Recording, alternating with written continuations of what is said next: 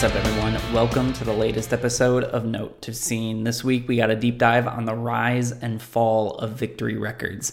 You can listen to the official Note to Scene radio show over at 94.3 The X in Colorado every Saturday night to 8 to 10 p.m. local time. If you want to check it out and you're not in the area, you can download the station's app. Just search 94.3 The X in the App Store and tune in this Saturday. You can join the official Note to Scene Facebook group to discuss the show, industry numbers, scene nostalgia, and more. I want to give a quick shout out to everyone who's been posting in there over the last 2 weeks and having conversations. I'm not able to look at everything all the time, but I'm so happy it's becoming a place for listeners of the show to have discussions. If you have any comments, questions, or requests for deep dives, email me at notetoscene@gmail.com. There was a time when the only enemy in the scene was Victory Records. Before we learned that our world was filled with narcissistic, borderline psychopaths hell-bent with toxic intentions, we grew to really only have one common enemy, and that was Victory. We didn't really even know why, other than the fact that one of the scene's biggest bands of the last decade told us the label was screwing them. We had some other notions back during the previous decade as well, from drama with Thursday, Taking Back Sunday, Atreyu, and others, to a separate infamous lawsuit with Hawthorne Heights, but the A Day to Remember trial was the true final nail in Victory Records' coffin. And now we're here in 2021. The label has been sold, the catalog dissolved under a new name, a reputation in complete shambles, and an owner who actually somehow still made it out fairly unscathed, all things considered. So how did it all happen? How did the home of some of the scene's first massive bands become a living, breathing nightmare? Before we get started, I want to lay the groundwork with this tell-all blog post that former Victory Records Vice President Ramsey Dean wrote in 2009. It's about a half an hour read altogether, and I encourage anyone who finds this episode interesting to read it in full. But I'll be referencing it throughout this dive, most notably around the Hawthorne Heights lawsuit and constructing who Tony Brummel really was as a person when all of this was going on. When I say any information is coming from Ramsey, it's from what he wrote in that blog post. I'll post a link in the Note to Scene Facebook group as soon as this episode is live for anyone who wants to give it a read. But all right, like every deep dive, let's start at the beginning. Now, the problem with Victory's beginning is that it is kind of difficult to find information about it online. The Wikipedia page has been wiped clean of most historical markers. It's honestly surprising that the legal issues section is still there. But from what I can find, Tony initially started Victory all the way back in 1989. According to a couple bios I found on him, he was in college studying to be a history teacher at the time. But according to Ramsey, although Tony apparently liked to brag that he never went to college and had a disdain for people who did, Brummel actually did go and just dropped out after the first semester. Ramsey says Tony attempted to be the frontman in a band, but it didn't stick, and he started Victory as a way to avenge the people who rejected him from the spotlight. A lot of his early releases were just 7 inches for local hardcore bands that he grew to like from going to shows. From what I can find, the first official Victory Records catalog release was from a band called Inner Strength. It was 5 songs and called Time for Reality. It is actually on Spotify under an early Victory compilation release called the Early Singles. But to set the scene for the time, hardcore had swept the nation in the early 80s, but quickly died out from larger conversations by the middle of the decade. Hair metal became an international phenomenon, and once that bubble popped by the end of the late 80s, every rocker was trading in their hairspray and leather pants for flannels and loose-fit blue jeans because grunge was officially in. But during all of this, hardcore continued to survive throughout the nation's underbelly music scene. Around the time Brummel officially launched Victory, Gorilla Biscuits, Youth of Today, and Judge were a few of the heavy-hitter names of the genre at the time. By the early 90s, Tony had jumped from 7 inches to full-length albums, and in the years following the decade's halfway point, Victory had inserted itself into being a necessary talking point within the hardcore genre.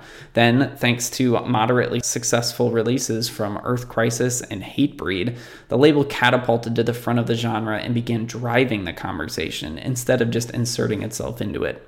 It's funny because so many new age hardcore kids treat Hatebreed's 1997 debut Satisfaction as the Death of Desire as one of hardcore's few true holy grails. And even though they were scene kids listening to A Day to Remember 10 years ago, they have no idea that Hatebreed album came out on Victory Records. But anyways, all of that to say that by the end of the 90s, Tony had actually created real momentum behind the label and already released a few albums that would end up standing the test of time to certain extents. And this momentum is what set him up to capitalize on the storm that was about to erupt at the turn of the century, emo's mainstream moment. And he was there right at the beginning with one of the first bands that really started turning major label heads, Thursday. I definitely think he lucked into it. Before Thursday's full collapse in 2001, Tony was still putting out fucking Snapcase and Stigmata albums. But once he got even just a sniff of the Understanding in a Car Crash hype, he was full in. Full Collapse only peaked at number 178 on the top 200, but once the album was out was when the snowball really started picking up. The video for Car Crash was on constant MTV rotation, the album was flying off shelves. It was a sound that had been bubbling throughout the late 90s, but hadn't been executed quite like Full Collapse, and then Victory put real money behind it.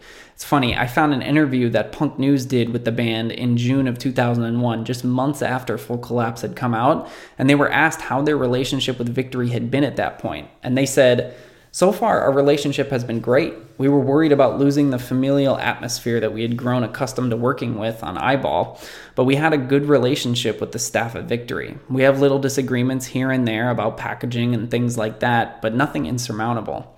And as we know now, that sentiment quickly changed. That little packaging disagreement resurfaced a year later in 2002 when Thursday released the first large-scale Victory Records call-out in the form of a statement exposing the label, addressing the infamous Thursday whoopee cushion situation, and revealing that they were on their way to becoming a major label band through Island. Here's the statement in full. "Hello everyone. We've noticed that there have been a lot of rumors floating around on the internet and especially on our message board, and we'd like to set the record straight. We hope that this clears some things up. When we first signed to Victory Records, we were really excited about the idea of working with a label that supported bands we all grew up listening to. The opportunity to be part of a hardcore tradition was great. However, once we signed, many of our friends warned us that we had probably gotten ourselves into a situation that we would regret. At first, we weren't sure what they were talking about, but we figured that it was okay because part of our deal with Victory was that we could go to another label if we choose to do so. The deal that we signed stated that any movement away from Victory had to be towards a major label, which at the time seemed like a far-fetched idea to say at the least. In any case, soon after beginning our relationship with Victory, we began to realize what people had been warning us about. The problem started with what we thought were minor issues. For Full Collapse, we had intended to make a nice booklet for the artwork, but Tony, the owner of Victory Records, would not allow that. He told us that it would be cheaper to do a one-page insert and that the lyrics to our songs were unimportant and should be left out of the packaging. We obviously disagreed and worked out a compromise that would ultimately produce the final packaging for Full Collapse. In another instance, while we were visiting the Victory offices, we discovered that for promotional purposes, they had made Thursday whoopee cushions that they intended to have passed out at the Warped Tour. We were kind of shocked by this, and were also puzzled why we weren't consulted beforehand. Jeff sat down with Tony and expressed the band's position on the matter and asked Tony if Victory would get our approval before doing things like that. Tony's response to Jeff was that Victory was a big company and that they didn't have time to run everything by the band. On several occasions, we expressed to Victory that we needed to communicate more to make sure that we were on the same page regarding promotion and art direction. Unfortunately, it never got any better. Tony began to promote our song Understanding in a Car Crash for a second time without ever informing us of any plans to do so. And we still have no idea what their future plans are concerning radio promotion. On our way out to the Murder City Devils tour, we stopped in at Victory for a friendly visit. Steve and Jeff sat down with Tony to talk about how things were going. Tony told them that he was sorry that Thursday wasn't living up to his expectations, but that it was okay because he had just signed a new band that was going to open up doors for everyone on Victory. We expected at that point that his thoughts on our progress as a new touring band would have been more positive. We knew that we weren't selling millions of records, but we were touring relentlessly, and by most indie label standards, one could say we were doing well. Tony's words were not exactly words of encouragement or satisfaction. About a month or so later, while we were on tour with Saves the Day, we suddenly found ourselves with a new best friend.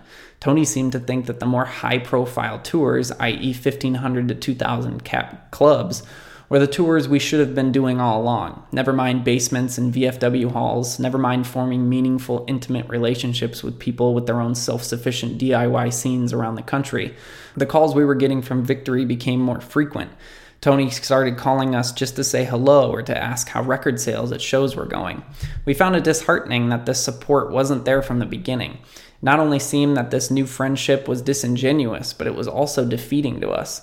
The notion that all of our touring before this tour, which totaled 3/4 of a year straight, was not worthy of moral support was upsetting. Instead of Tony's relationship with us being based on our love for music, it was based entirely on numbers. Throughout this whole time, we were approached by various major labels. We were initially shocked that our tiny band was getting such attention. As certain labels grew more persistent through the course of the year, we found ourselves having to seriously consider their attention as something worth entertaining and learning about. We were very cautious for obvious reasons, and were still uncertain that moving to a major label was the right decision for us. We have always been concerned with maintaining a familial and mutually caring relationship with people we have worked with, and at the time there was so much we didn't understand about major labels. While we were on tour with Saves the Day, we found out through the grapevine that Tony was probably going to sell a part of his label to MCA. Of course, he has every right to do this, but one would think, as we certainly did, that being an indie label, he might consult his bands about it.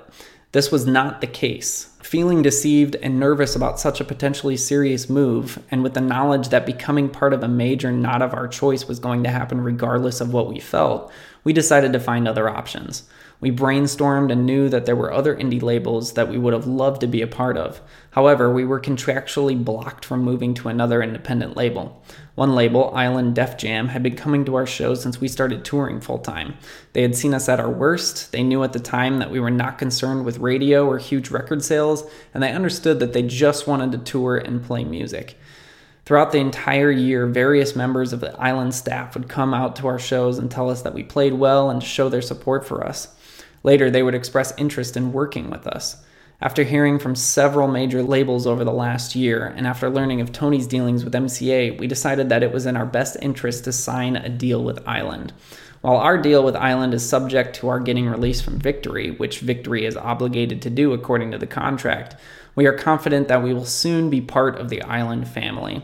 Victory Records helped us very much. They helped us to make a record and get it out to people. However, we have realized that we are not and never will be creatively aligned with Tony and his vision for our band and his company. The idea of family is very important to us. Members of a family should treat each other in a forthright, honest, respectful, and supportive manner. This is not the case with Victory because of the way Tony has acted towards us. We have been deceived, bullied, and compromised to an unsatisfactory end. This is not to say that we don't care about the members of the Victory staff. We wish them all the luck in the world. We simply want to continue autonomous from Victory. Regarding MCA Records, because of their deal with Tony, they have now begun to promote Full Collapse as if it was their own. However, we have had no communication with them, and we do not consider ourselves an MCA band.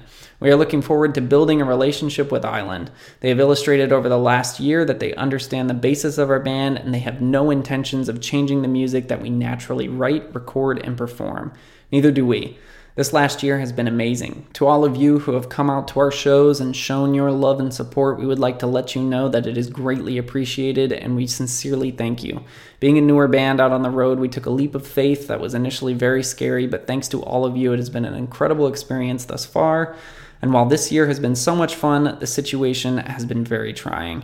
We're confident it will be worked out, but we want you all to know that we will do whatever it takes to ensure that we obtain full and complete control of our music in the way in which it is presented to you. We hope this settles any confusion. So, despite all of this, even though it was in their contract that they could leave Victory if they were going to a major, it all ended up in court. And according to Jeff Rickley, the label took them to the cleaners. Here's what he said about it years later. When we parted ways with Victory, we got our asses kicked. The lawyers killed us. Victory's lawyers were so strong. What's probably the most wild turn of events in any Victory feud is that Thursday went back to them in 2007 to release a CD-DVD bundle that would tell the band's 10-year story up to that point. It confused the hell out of people because the fallout between the two had become so well known in the scene throughout the years since. Here's what Jeff had said when the release was announced. We thought it would just confuse the fuck out of everybody. The line of events that led us back to doing a release with Victory is so convoluted, but really kind of interesting. So when we started having trouble with Island with certain things, and we were asking to be let go, and they didn't want to let us go, we actually got the lawyers that beat us up from Victory, because they were the fiercest we had ever encountered.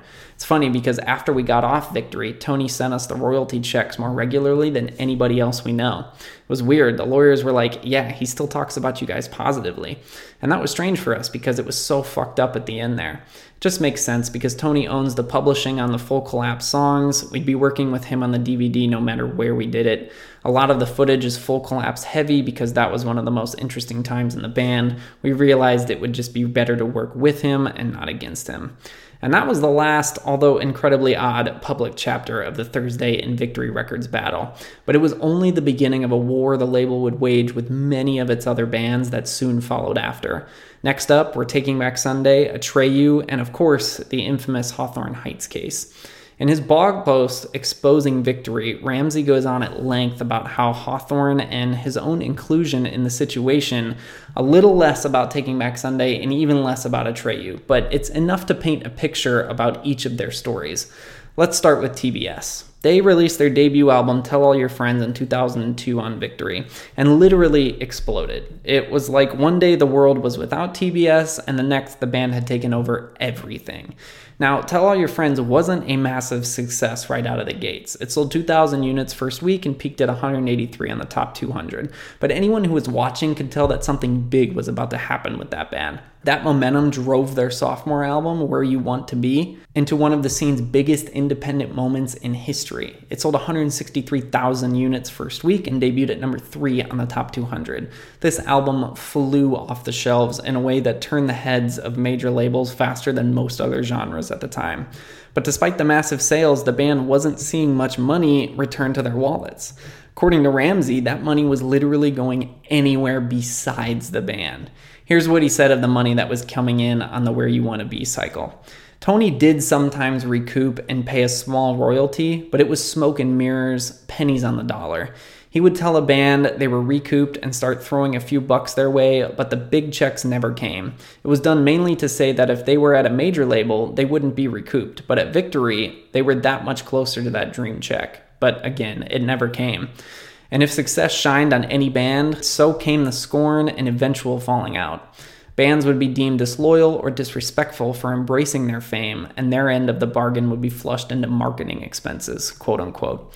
Royalties were payable quarterly, and before each quarter ended, I'd get the amounts, totaling into millions of dollars, that were to be dumped into bogus marketing programs to prevent the band from getting a royalty check.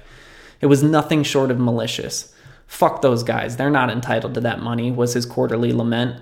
The royalties, which ranged into hundreds of thousands of dollars, would be calculated, and I'd get the amounts I'd need to spend. The last quarter I was there, which I checked, according to Ramsey's LinkedIn, was Q1 of 2006. Tony laid $360,000 of Taking Back Sunday's money on me. I couldn't even find enough places to dump it. Television advertising, print ads, sale pricing, end caps. And then we'd play around with dating and try to make it stick, but sometimes even that didn't purge at all. In this business, people ask you to do unethical and even illegal things all the time. There is a whatever it takes attitude to breaking artists, as if we were fighting a war. We did it for the glory. But the things Brummel was asking went against everything me and this miscreant-filled business believed in. These were war crimes. A very small percentage of artists ever get a record deal. Most that do never even make it to a second album.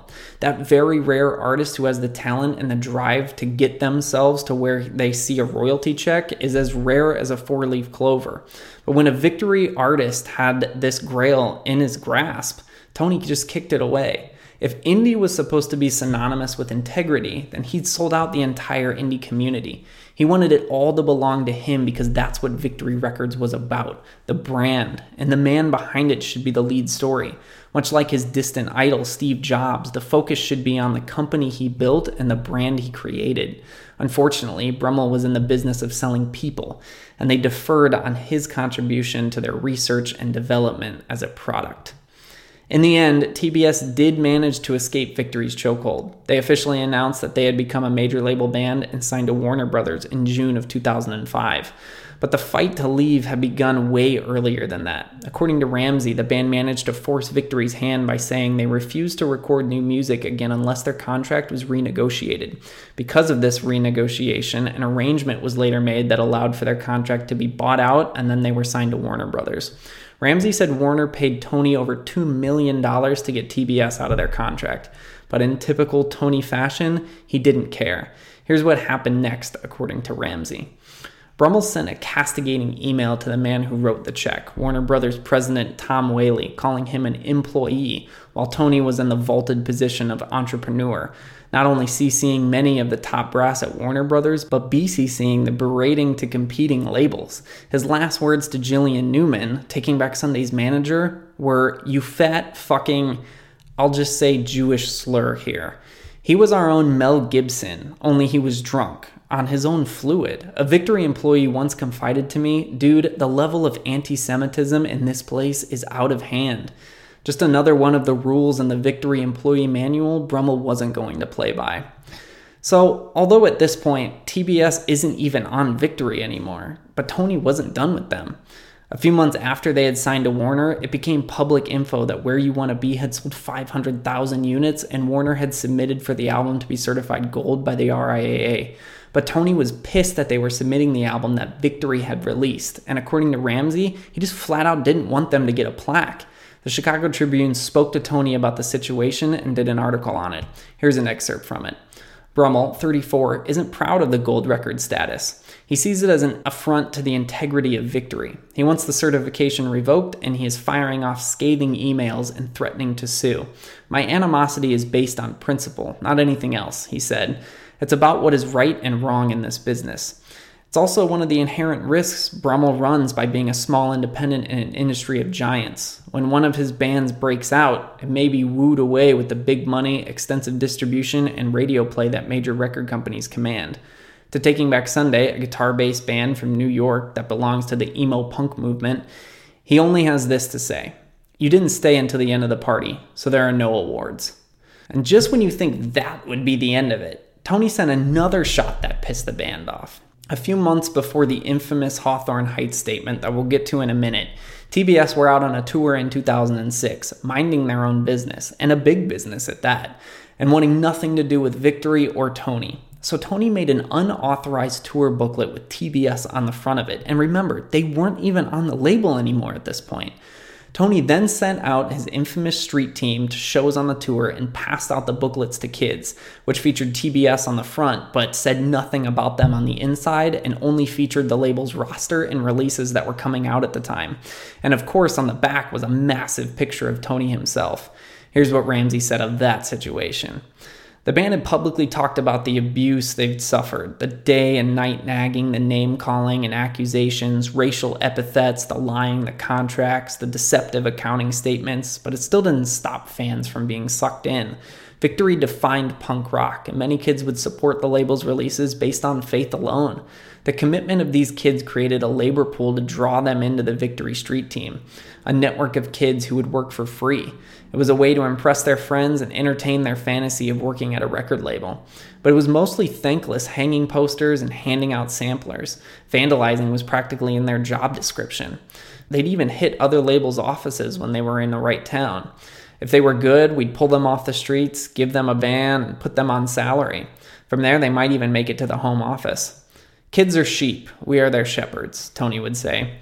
Like a Trojan horse, when the Taking Back Sunday tour brochure was open, the pamphlet hawked the current roster of Victory bands the kids should be buying instead of Taking Back Sunday. The back page featured a full-length picture of Brummel in a disturbing rock star pose, along with a "We Are the Culture" message from the 37-year-old to the kids. Of course, after this, we eventually watched the fall of TBS, separate from Victory over the course of the next decade plus, but TBS ended up being Victory's biggest band they ever signed. And after they ended up being a symbol to smaller bands who may have been faced with the ultimatum of either sign to Victory or give up the dream for good and call it quits.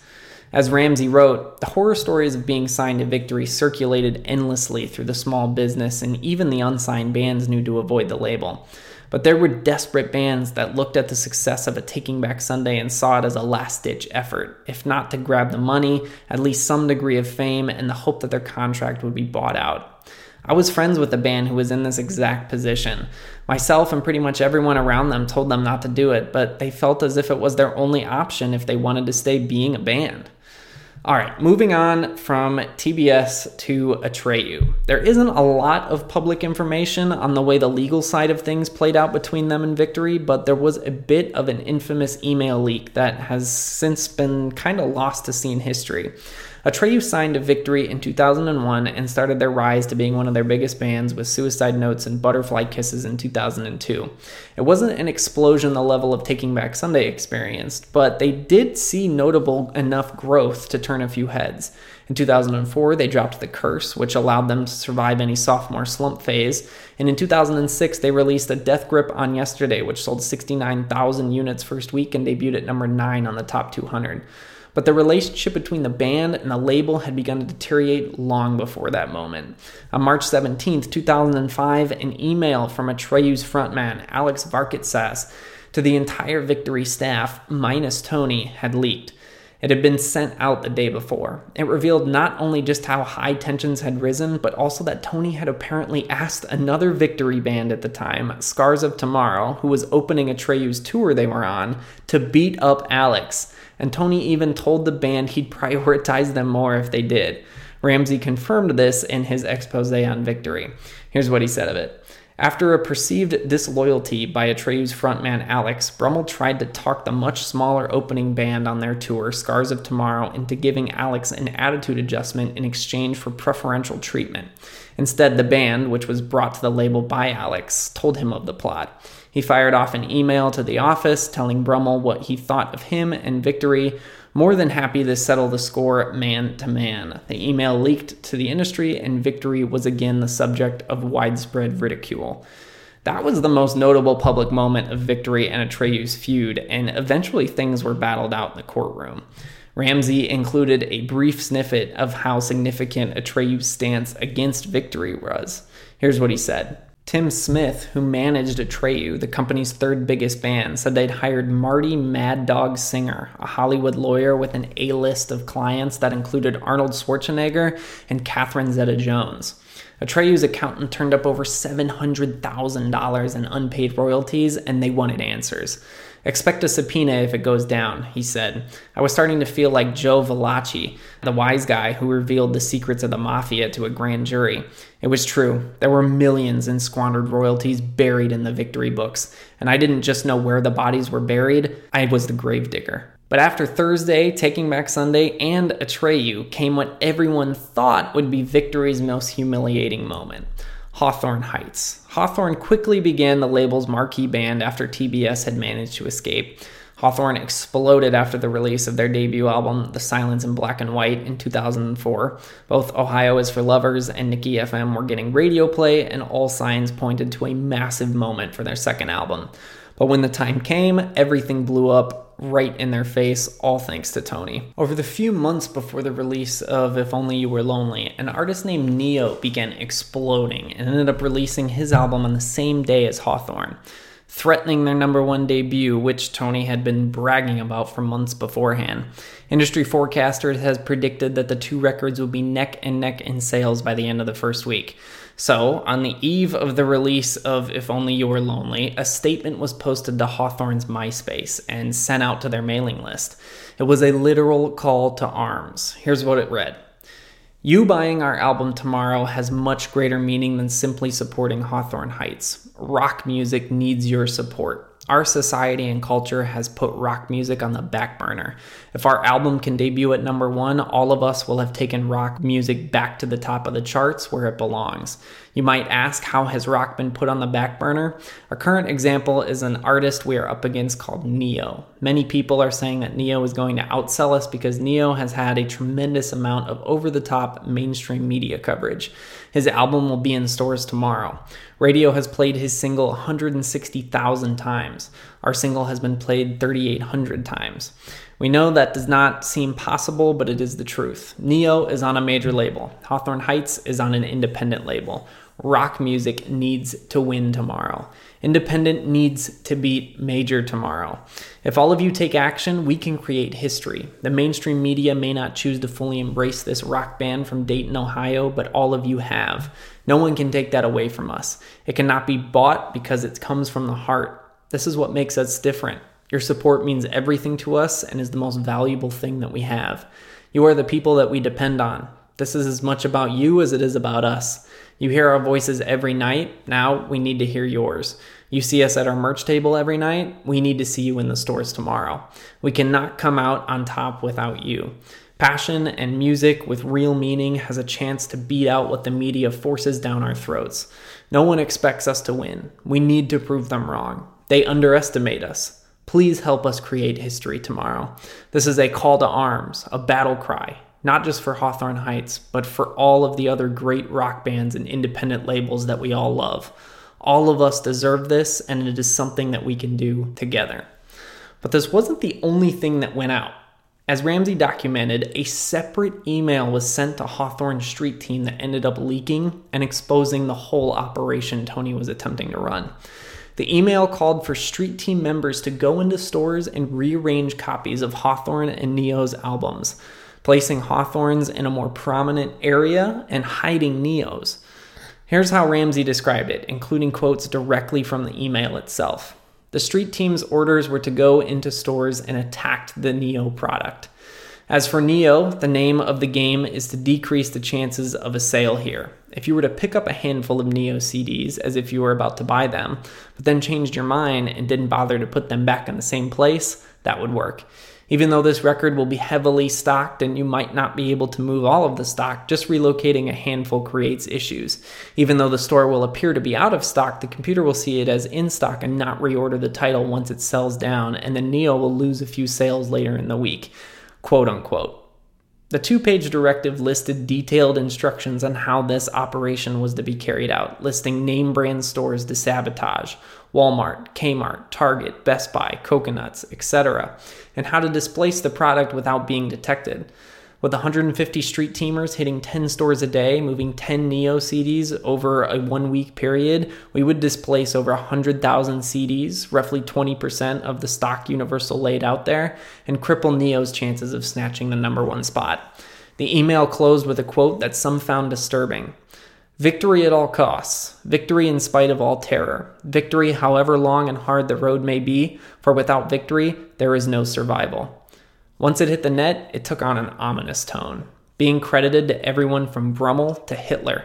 But anyone who knew me better knew it was the quote in my email signature. I wrote the infamous Street Team email. I sent it to Abby. She cut and pasted it, inadvertently cutting off the quote's author, Winston Churchill. That day, Tony became angry at Abby for not being specific enough and asked me to step in. Like most employees at Victory, Abby had been an intern. This was her first job. I knew the ins and outs of this end of the business better than anyone.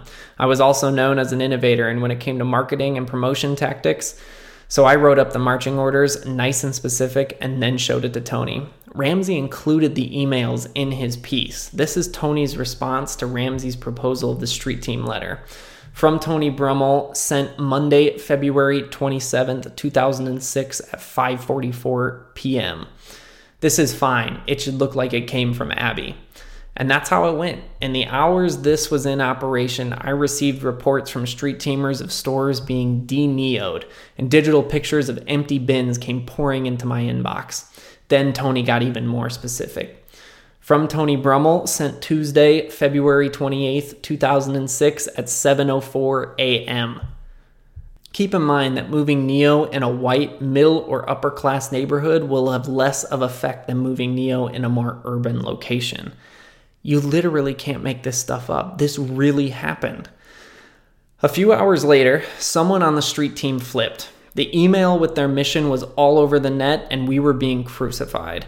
Earlier, Tony was thumping his chest, hoping to become the new indie poster boy. And come to find out, this was how Victory planned to lay claim to being number 1.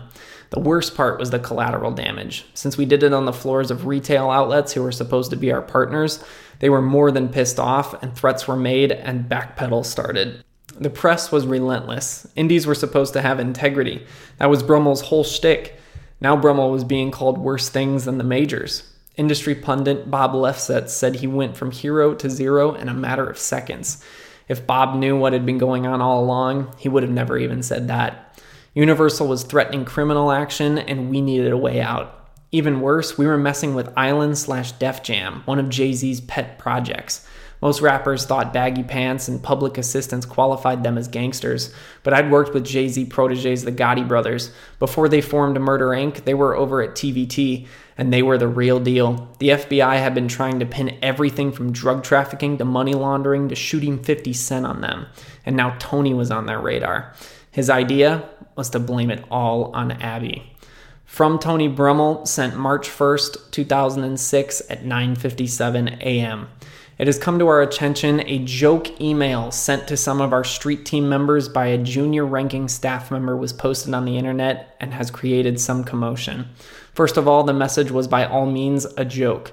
The day after it was sent, this was reiterated to the recipients of the said email.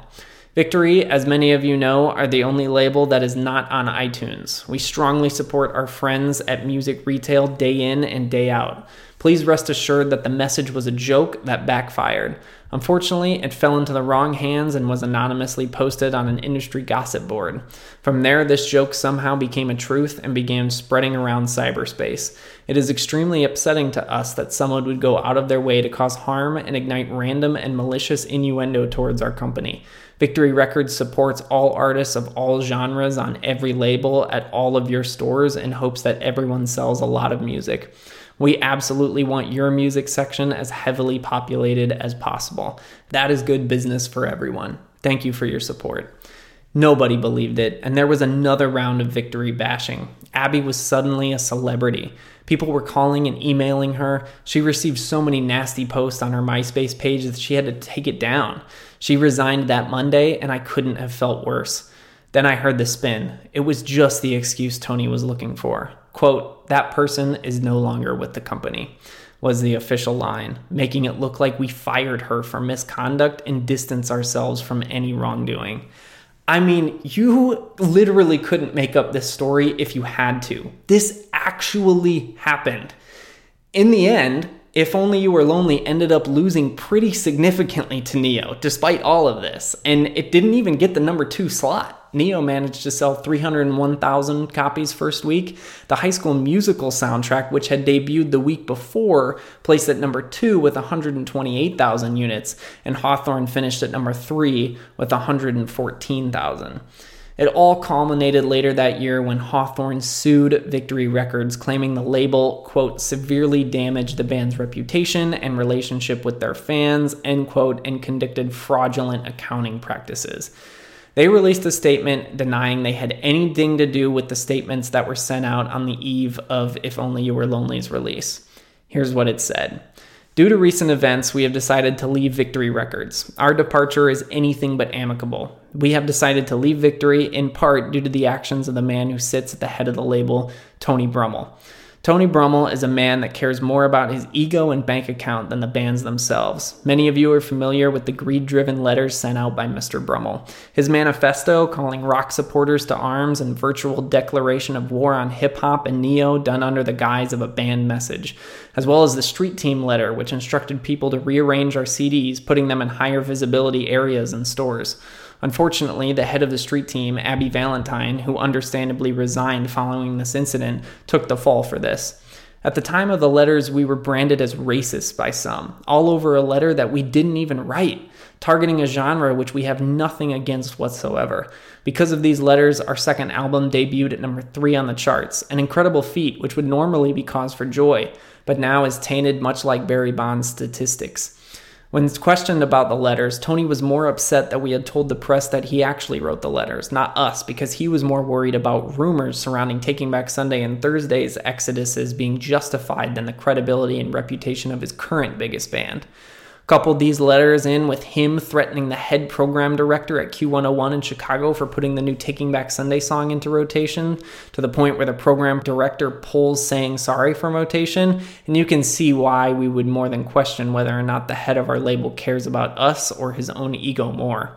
Tony is a man whose greed knows no bounds. After selling more than 1.2 million copies of The Silence in Black and White and If Only You Were Lonely, we have never seen a single dollar in artist royalties from Victory Records. Tony will claim that we have not recouped, a term used by those in the music business, which means the label has spent more money in advertising than has been made by CD sales. In fact, questionable accounting practices are the culprit, and we are in fact owed substantial amounts of money, much like audits from Taking Back Sunday, Thursday, and Atreyu have uncovered.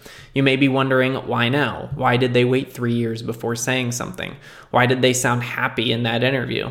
Like being in an abusive relationship, we let certain things slide as we were afraid, as many of the bands on Victory are, to stick our neck out for fear of being beaten. In this case, represented by the threat of not being promoted, has been the case with certain bands on the roster. We're done being abused. The reasons stated above represent the final straw in a huge pile of hay that broke our backs. Undoubtedly, Tony will proclaim that we are ungrateful and our success was due solely to his promotional efforts. In reality, promotion is only a portion of the equation in a band's success. Even then, in our case specifically, promotional efforts can be attributed to the hard work of the band and staff at Victory, many of whom recently resigned or were fired due to differences with Tony. Non-stop touring, dedicated fans, and songs account for the rest of the equation. We've accomplished more in 3 years than most bands do in a lifetime, and for that we are extremely grateful and consider ourselves very fortunate. Our situation with Tony Brummel is indicative of issues that all bands on Victory Records encounter on some level or another. We have decided to remove ourselves from the negative situation so that we can continue to do what we love best and focused on writing and playing music to people that care about what we have created. Coverage of the case was very consistent through MTV and alternative press. Victory even countersued Hawthorne at one point, but ultimately, in a fairly unforeseen turn of events, Hawthorne dropped the lawsuit in June of 2008. The band released a statement that read, "We now regret having to begun the lawsuit we filed in 2006. We should have not listened to those who, for whatever reasons, were then advising us to pursue this strategy. We are sorry for having put Victory Records and Tony Brummel through this ordeal and regret any negative publicity that may have resulted. Many false, hurtful, and incorrect statements were made, especially on the internet, none of which are true.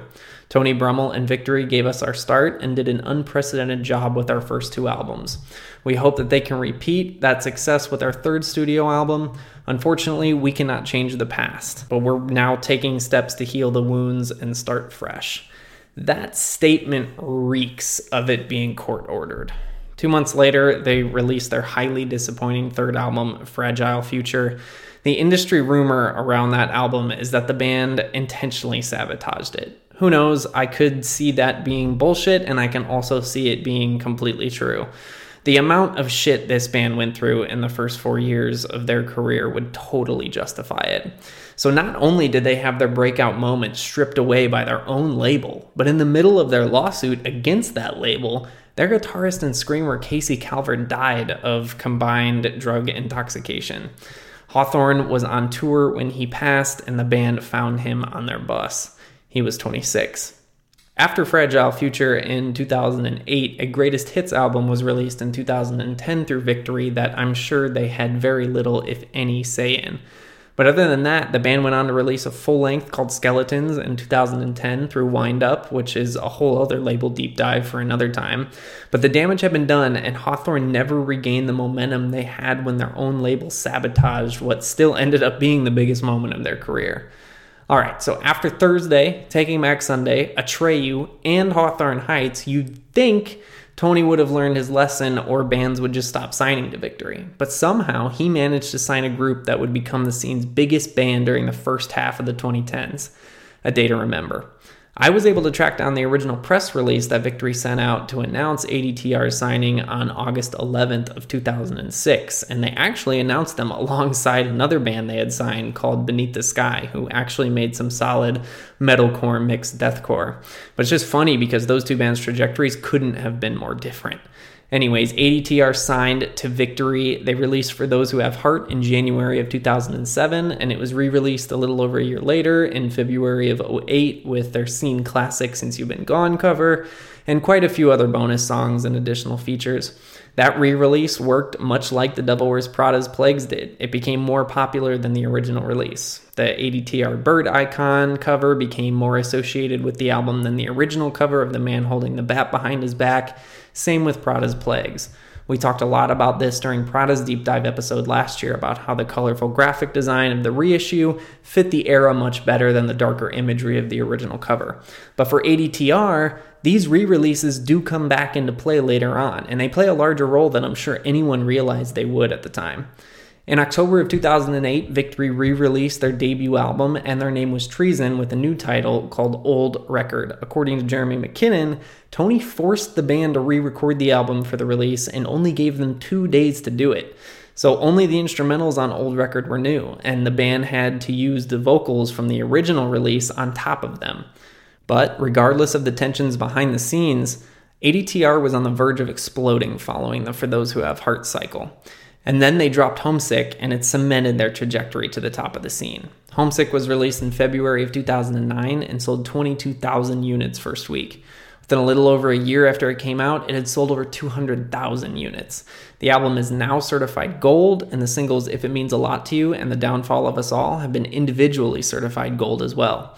Anyone who knows anything about the scene knows this album was massive during the second golden era of the 2010s.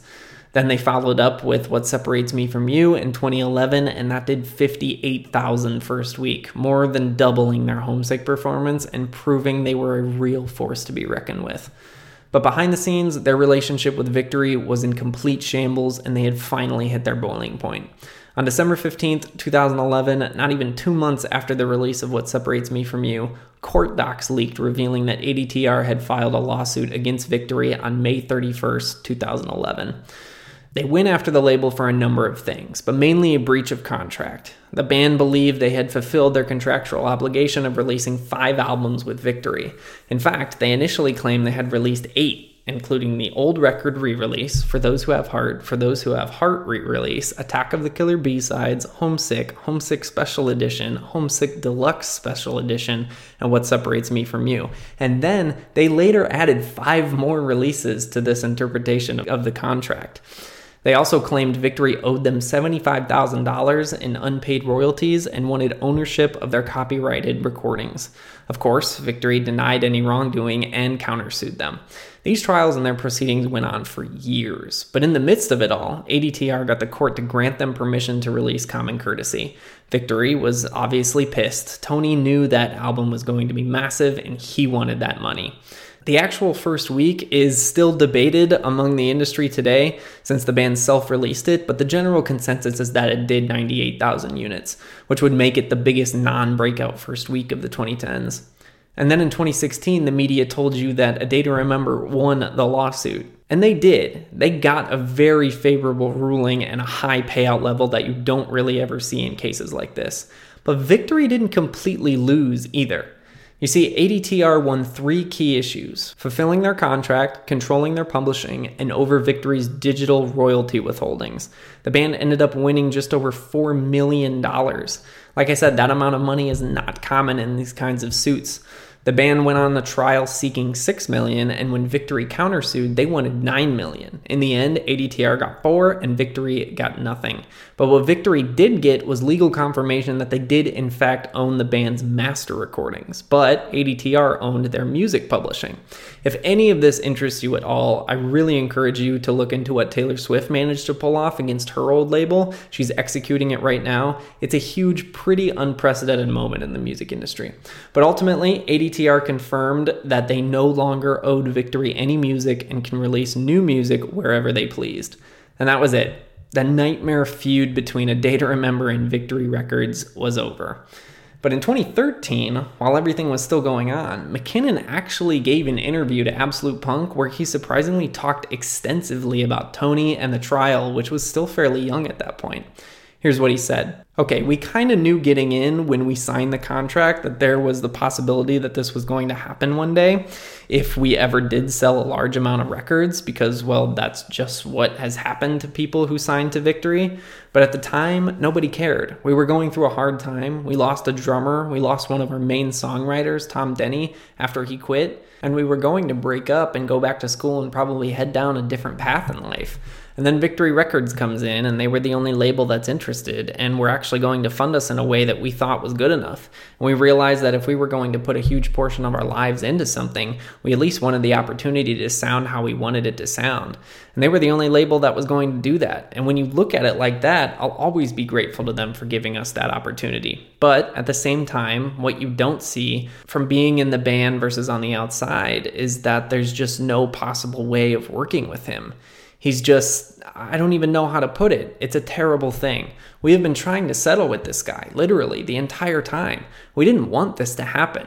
We don't want to be in a huge legal case. We don't want to have to pay lawyers this outrageous amount of money to do this. But there are times where I just straight up lose it because he can be so weird and just lying. And it's obvious that he's making jokes about it. And it's like, come on, man, let's just go into another room. And we did once, just me, Josh Woodard, and him. And we start talking to him and we're like, you know what? If you would just do what you said you would do, then this wouldn't happen. If you just treat us the way you said you were going to in the first place, we would have stayed with you for our entire careers. And I told him that to his face. And look, if you look at what we've done over our career as a band, we're fiercely loyal when it comes to the people that have helped us, you know? And we would have loved just to be with Victory the whole time, but you can't work with the guy. He's a person that cannot be understood even if you try. And for years, he's surprised us every single day. Just a few months ago, Josh and I were flying around Chicago almost every weekend because we were trying to settle this, and he would write us an email saying, okay, let's talk settlement. So me and Josh would fly up there. Once on Josh's birthday, we flew on his birthday to sit in court. And then at the end of it, Tony just said, nah, we're not going to talk. I'm going to go home. And then Josh missed his flight. I know, it's just a day, whatever, but you know what I mean? There's something sort of special about your birthday.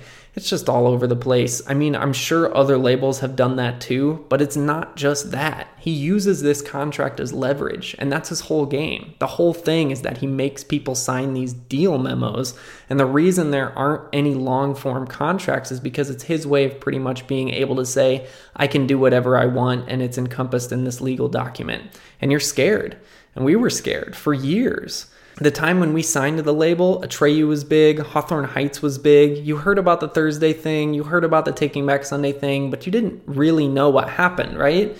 You know, that was before Hawthorne had gotten upset with them.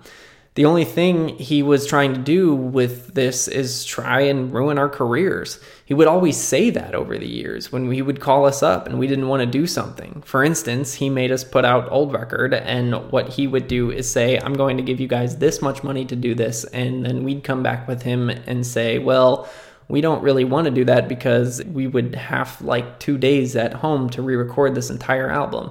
And he told us, you have to do this or I will end your career. And us being young kids touring in a van with no money, we were absolutely terrified. And what do? I mean, we can't do anything about this right now. And we were forced to go into the studio in 2 days and record our entire first album again. And we butchered it because it was 2 days. And it's something I absolutely am ashamed that we put out. And see, that's where it gets crazy. He tries to control people. And, well, I won't name the band name, but there was a band that we have been on tour with multiple times that was an older Victory band. And they were putting out their last album. And, well, we were told that he kind of just shelved it as a way of forcing them to re-sign with Victory. And they said, we're not going to do that. So he did what he did, and it definitely affected them. So, believe it or not, A Day to Remember wasn't even Victory's last public feud. Next up was Streetlight Manifesto. The band had signed to Victory sometime in 2002, released multiple albums with them over the following decade, and of course had a significantly deteriorated relationship by the end of everything. In 2012, the band was scheduled to release their fifth album, The Hands That Thieve, but due to disagreements with Victory, the album was delayed multiple times and didn't end up coming out until April 30th, 2013.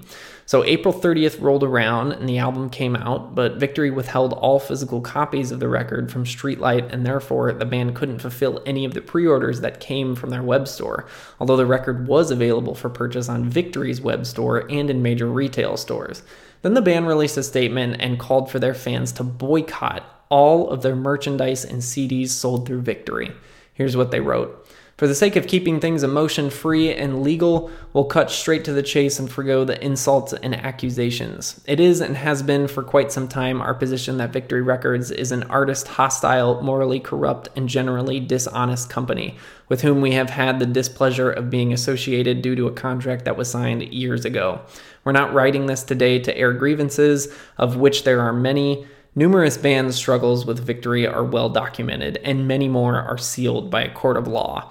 So we figured if we're going to skip the allegations and try to solve the problem, here's as we see it. We're writing today to ask you to please boycott all Streetlight-related items by not purchasing any of our records or merchandise from Victory's website, any traditional CD stores, online third-party retailers, or any digital distribution service, iTunes, Amazon, etc. Victory has a long-time reputation of pocketing all of the proceeds from a band's music and merch with shady accounting and generally bully-ish behavior. If you want to support Streetlight, our music, and our ability to tour and continue to release music, please make all Streetlight-related purchases from our own web store or come out to a show and buy a shirt or CD from us directly. In regards to getting the music we make, you can buy directly from us, or alternatively, we're sure you can find a way to get the tunes onto your computer that may not be traditional. Speaking a bit metaphorically, there is a torrent of methods to accomplish this, and Google is your always loyal friend. As many of you know, we are in the final stages of recording our new album. It will be out and available this summer, whether via Victory or some other method. We refuse to let our constant battles with our own record label hold back the album's release. We can take nearly forever to finish an album on our own. Thank you very much. And we look forward to being free from Victory's clutches once our contract with them ends this summer. We wish Victory Records no ill will or harm. Okay, that's not entirely true. But what we want more than seeing the bad guy get his comeuppance to see the villain get bitch-slapped by karma is freedom from a company that we abhor.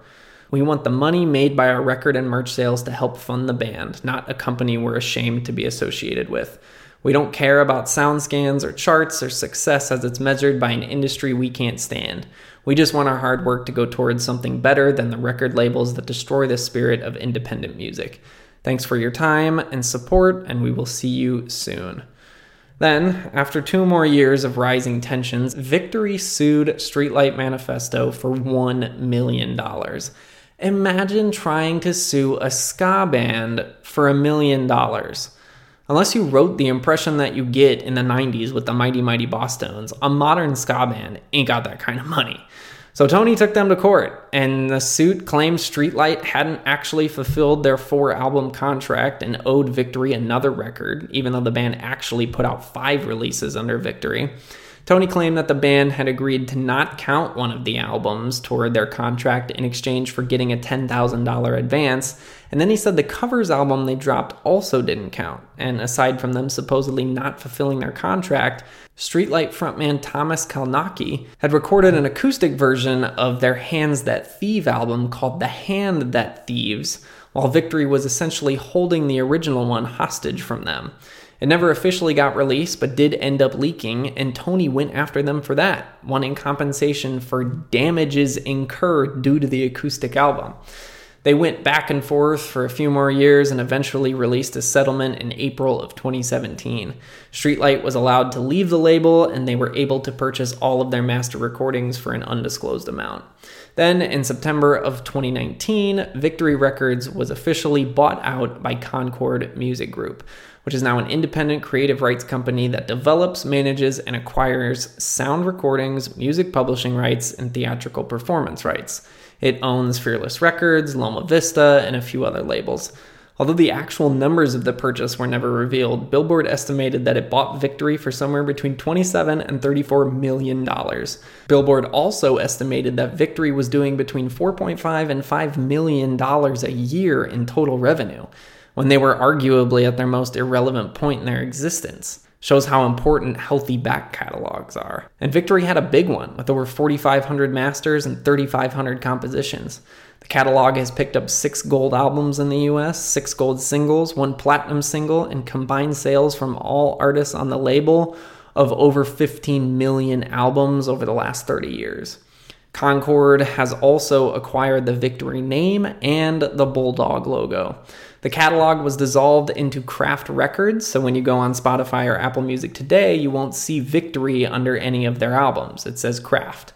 Concord also acquired Tony's Another Victory publishing catalog with the deal as well. Not a lot of people realized it back in the day, but there was a time when even Rise Records was releasing albums through Another Victory. But anyways, despite a career squandered by screwing over bands, Tony somehow made out with some pretty damn good money. And everything we just talked about isn't even all of the drama that went down with Victory Records. There was a ton of back and forth between them and Aiden. At one point, their frontman Will said they had sold over 500,000 records through Victory and never saw a single royalty check. And then, of course, there was the entire story of Will running an alleged sex cult. I've wondered if Tony ever even knew about any of that, but after doing this episode, I could completely see him just brushing it off and not caring. Shane Told from Silverstein has flipped sides more than once on his thoughts with Victory. And then there was the whole Design the Skyline story, which really didn't have a lot to do with Victory. Victory literally got backlash directed at them for signing the band. And the backlash the band got would have come regardless of the label they were on. But you get the point. Victory Records could have been a massive success story for the scene, but instead it was a shit show that lasted nearly 2 decades. Ramsey summed up Tony near the end of his piece, and I think it's a fitting way to end the dive. A corporation is defined as a business entity with all the rights of a human. Brummel, in his quest for the ultimate corporation, became that business entity. He'd crossed over to become a dark alien life form created by businessmen.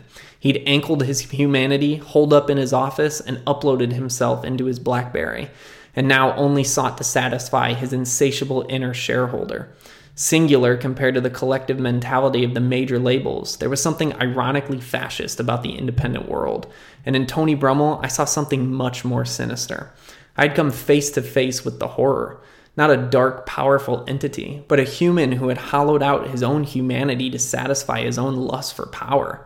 I always dreamed of the big score in this business. We all did.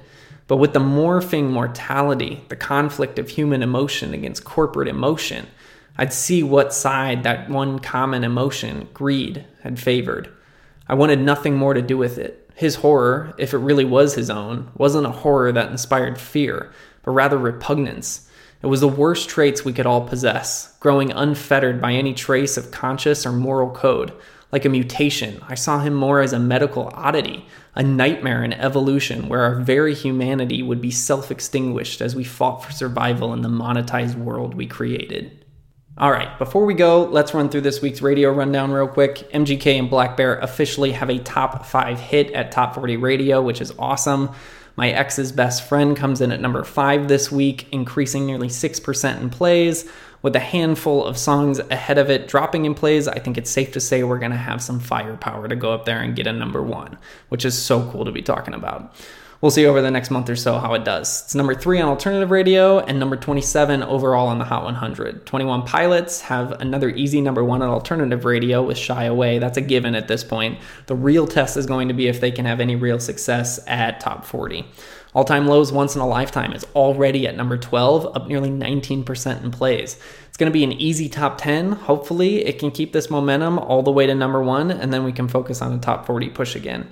Nothing Nowhere makes a surprising jump up to 15. This is the highest he's ever been, although just breaking even in plays, so we'll see where that goes. Mod Sun and Avril are at 19, up 3% in plays. The Maine are building some notable momentum, with Sticky jumping to number 30, up 75% in plays.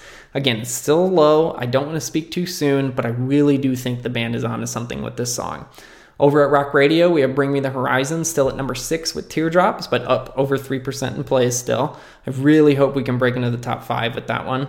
Architects break even at 8, but are unfortunately down over 5%. It might be time to get out on that one, but damn, what an awesome ride it's been. A Day to Remember's Everything We Need has broken the top 10 at number 10, placing 3 scene bands inside the top 10 at US Active Rock Radio right now. Escape the Fate see a pretty big drop to 15, and they're down 7% in plays. That one might be over. And then Black Veil Brides are sitting at number 18, up 4.5% in plays. All right, that does it for the show this week. Thank you so much for listening. If you have any requests for deep dives, email me at notetoscene@gmail.com. You can subscribe to the show wherever you listen to podcasts. Follow Note to Scene on Facebook, Twitter, and Instagram, and join the official Note to Scene group on Facebook.